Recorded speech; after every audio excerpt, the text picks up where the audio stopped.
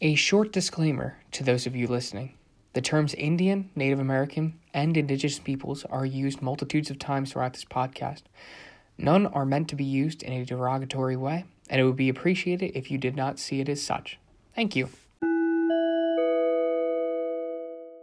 This is the Oyez Final Unessay Project, and today we are talking about the history of Native American land issues in the United States.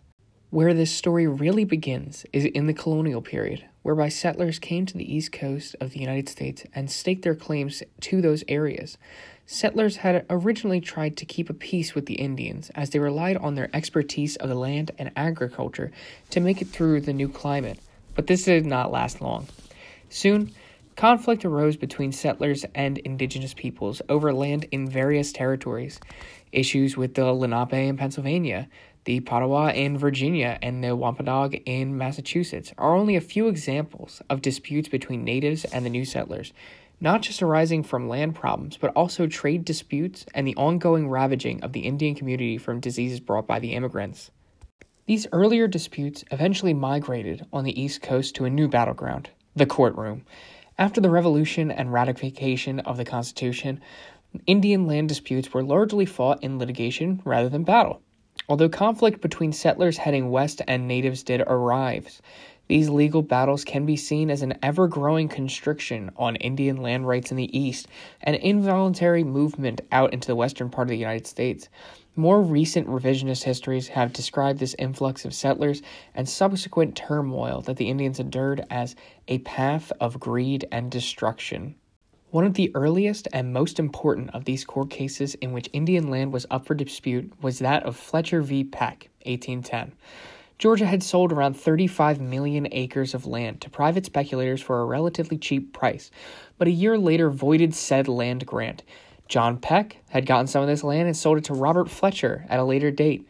Fletcher later sued Peck and stated that the contract he had received the land under was void, as per the state's rescinding of the land grant.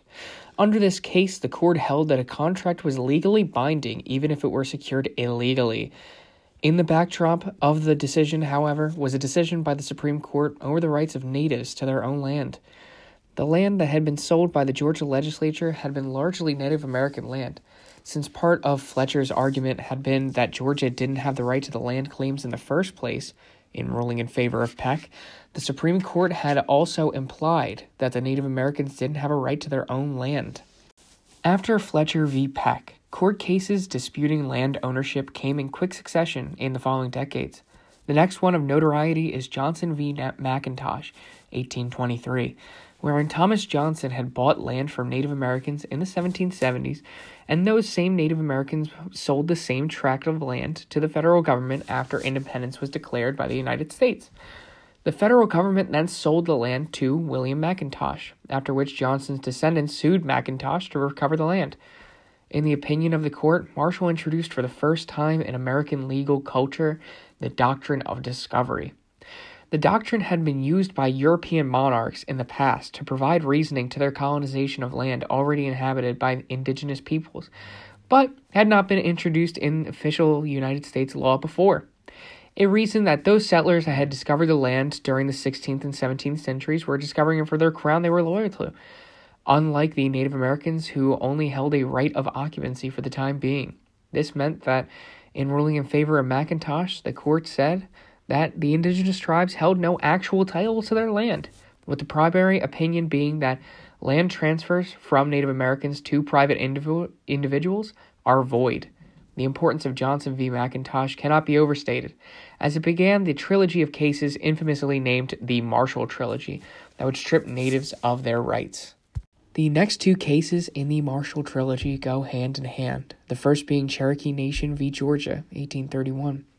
In this case, the Cherokee Nation attempted to sue the state of Georgia as a foreign nation, wishing to have all laws involving the Indians voided, as they worked out that the state had no jurisdiction over them. The state of Georgia made the case that the Cherokee Nation could not sue the state on the grounds that they were not technically a foreign nation.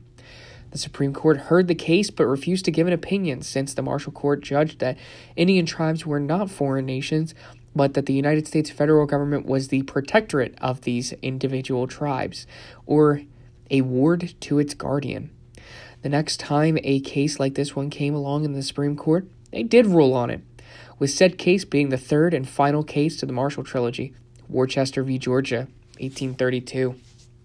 Samuel Austin Worcester had been arrested and sentenced to 4 years hard labor after refusing to abide by a Georgia state law that prohibited white men from living among Native Americans without a license.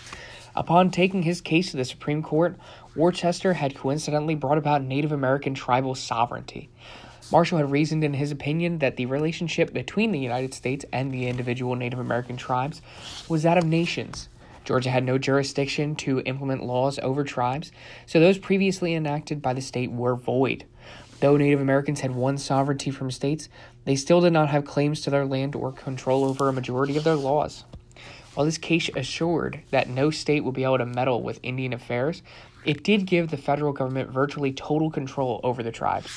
While these cases were being decided in the court, the federal government was making moves itself with the Indian Removal Act to push various tribes residing east of the Mississippi to new land out west in what would become Oklahoma and known notoriously as the Trail of Tears. The next few steps in Indian land theft come in the form of legislation rather than litigation. The Indian Appropriations Act of 1851 established the reservation system that would grow into the primary form of residence for Native American tribes. The act let the U.S. government put aside land to protect Indians from white settlers that were increasingly migrating out west. This earlier act set precedent for the later 1871 Indian Appropriations Act, which would put an end to the decisions by the court in Worcester that stated Native American tribes were sovereign from states. Now, under the new act, tribes were not to negotiate treaties with the federal government, a previous process that took a long time to finalize a result. This new system of reservations made it increasingly easy for the United States to claim new land for itself while shoving the Indians into smaller and smaller areas. One of the final legislative pieces to the puzzle that had been occurring since the 16th century involving Native American sovereignty was the Major Crimes Act of 1885. This law made it so a number of crimes committed by Native Americans on their tribal lands were punishable in United States federal courts. These crimes included murder, manslaughter, arson, and more. But it shows that the government did not trust the indigenous peoples to convict their own people according to the American system of law. So they took over control of the prosecution of these crimes from the tribes. The tribes still prosecuted Indians who committed crimes not listed under the Major Crimes Act, working concurrently with federal courts to assure the punishment of criminals and giving natives some form of sovereignty. This is one of the focal points of McGirt v. Oklahoma, 2020, as McGirt had committed an act of sexual indecency on what was argued was tribal lands. The final act that nigh completed the removal of Indians from the East Coast into a predisposed bubble out west was the Dawes Act. The Dawes Act converted tribal lands from being part of a whole to being individually owned by heads of households within the tribe itself. The allotments that the natives received were substantially smaller when compared in proportion to what their land holdings used to be. For comparison, by the 1930s, the Native Americans had lost over 100 million acres of land due to its allotment in the form of the Dawes Act. While there are numerous things that took place throughout United States history in regard to Native American rights and citizenship, the 19th century set the precedent for all that came later. In cases like McGirt, the 19th century is actually where most of the important precedents for the case took place, and it is helpful to look back this far and reconstruct how we ended up at this point in history. Neil Gorsuch's opinion exemplifies how important history is to the current day in law and society itself, but that opinion will be covered next time. Thank you for listening, and hope you enjoyed.